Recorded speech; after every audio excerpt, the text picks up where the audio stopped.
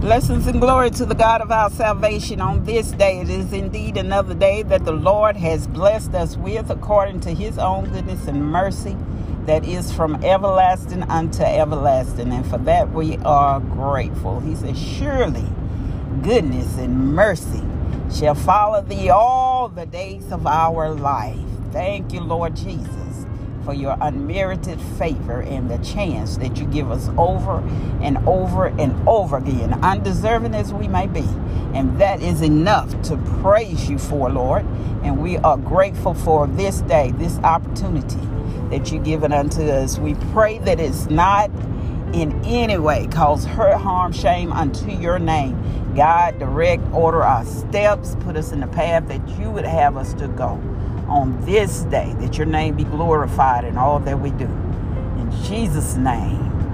Welcome to With Purpose, Our Purpose podcast. It is a podcast designed with you in mind, understanding our purpose, our identity in Christ Jesus. For we have to know who we are and to whom we belong in such a time as this, as Christ died on the cross. He came into this world that he may redeem, to reclaim, reconcile us back unto the Father who is in heaven.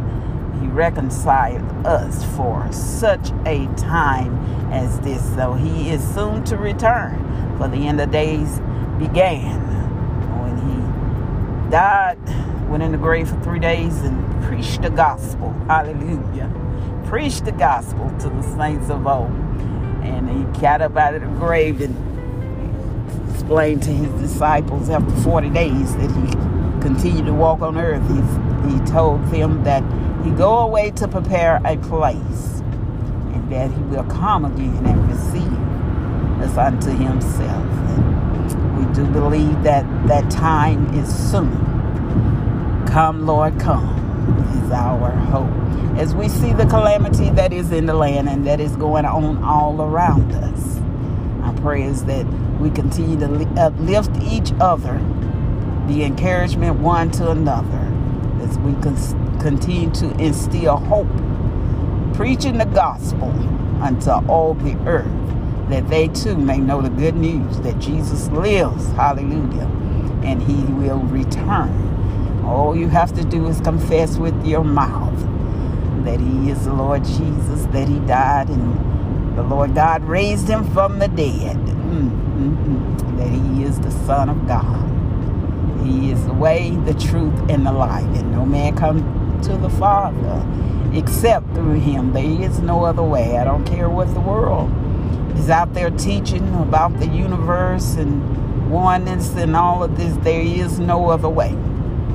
There is no other way but through Jesus Christ, sacrificial Lamb of God that gave his life as a ransom for the world, took the sins of the world upon his shoulders, hallelujah, and bare the cross, the heaviness and the burden, just so you and I might have a right to the tree of life. The tree of life, the tree of life. That's tree is embedded into the Garden of Eden, the Garden of Eden, the tree of knowledge and the tree of life. It's where all it began. It's where it began with Adam and Eve. God gave them specific instructions not to eat of the tree of knowledge. And in that same garden was also the tree of life. When God created Adam and Eve, he created them to live for eternity. And men would grow old because of the vegetation that they ate from the garden. Hallelujah. You read the word of God, you find that there is a tree that has leaves, that there is healing for the nation. Healing for the nation. And then you eat of this tree and the fruit from this tree, and you have eternal life. My God. My God, my God. We have eternal life through Jesus for what he did for us on that old rugged cross. Through him, by the profession of our mouth. How do we get there? Simply confess with our mouth that Jesus is the Son of God, that he died for our sins, and that he now lives, is our hope and glory. That is what we believe. That is the gospel of Jesus Christ. And he said, I came that you may have life. You may have life more abundantly. But there is a continual growth process to a full level of maturity. Just knowing and having that knowledge does not save you. Because understand this, that the devil, he believes. And not only does he believe, he knows. Because he was there from the beginning as well. So he knows who Jesus Christ is. But he do not accept him as his Savior. So it is a process that we go through, that once we accept him, we have to invite the Holy Spirit, the Holy Ghost in to train us, to teach us, to guide us, and help keep us on the right path. In the book of Matthew, Jesus, as he was teaching, there was a young man that came to him inquiring about salvation and what must he do to be saved. And the young man, he had riches, and as he talked to Jesus about it, he told him that he has followed the law and he have obeyed the commandments from his youth. He's been on the right track. In other words, I've been in church, I've been doing the right thing all of my life. And Jesus said, there is one thing that you lack. He said, go and sell all of your possessions and follow me. Go and sell all that you possess and follow me. And that hurt that young man, because he possessed great wealth. And at that moment, he turned back and did not pursue Jesus. Did not pursue Jesus. But you think of that. Jesus knew this man had wealth before he even asked the question. And we think of in terms of endurement of today's standard. Jesus, I've been in church all my life. I taught Sunday school. I've prepared lessons. I have sacrificed for the church. I've done so many things. I fed the hungry. I assisted with the poor. I helped my brother when they were sick. I did it all.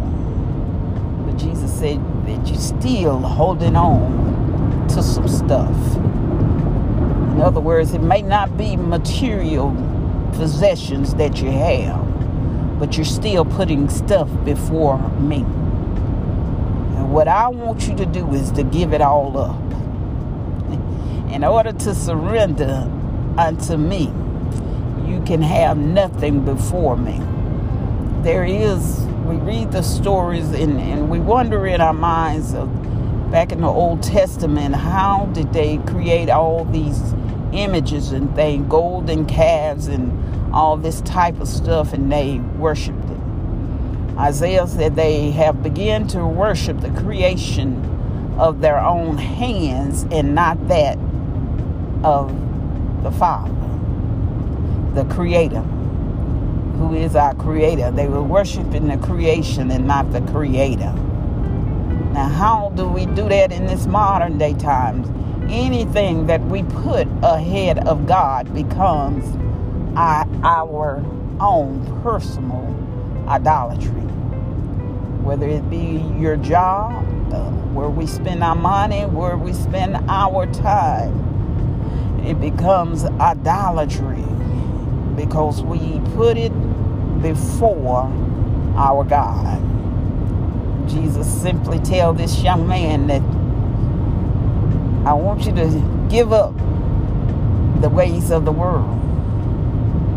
Everything that you think that makes you important, everything that you labor for and that you worship, I want you to give it up. And it might not, like I said, it might not be a material possession, but whatever you think that has established you in this world that you're holding on to more than you want to grab a hold of God, grab a hold of Jesus to follow after him, I want you to give it up.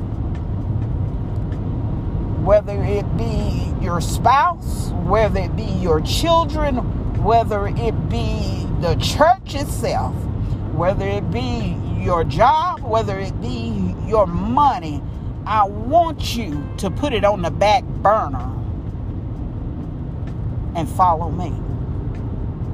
You can have nothing before me. And when you allow him to come first in your life, that's all he's asking of this young man. Put me first. Put me first. He's saying, seek ye first the kingdom of heaven and its righteousness. Its righteousness. Seek ye first the kingdom of heaven and its righteousness, and all these other things, all the other things, he will give it unto you. But he's got to be first. What are we holding on to that won't allow us to cross that threshold to say, Lord, I am fully committed. I submit unto your good and perfect will. I turn my back on it all. Whatever you desire for me to have in my life, I receive it. But you come first. He's got to come first. Sometimes we even hold on to stuff that he did not give us. And if he did not give us, then it's not guaranteed. It becomes a curse some way. The jobs that a lot of us are on, it becomes a curse. We think it's our source. But it is just a resource that God is using. Understand that vehicle, that my dream vehicle, my dream car.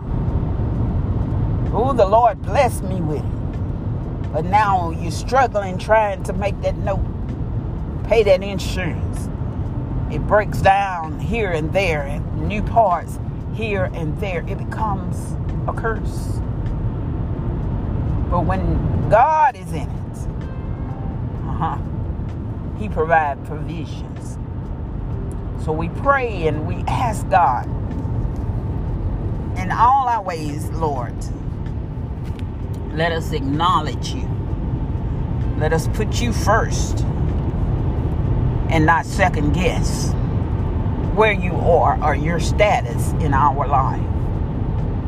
We thank you for this day, God. We thank you for revelation. We thank you for continue to keep your hand and the power of your might upon us as we go along each day. Allow us to continue to be a blessing in one another's life. God, we thank you for the opportunity that we have to get it right each day. You all be blessed, be safe out there until we meet again.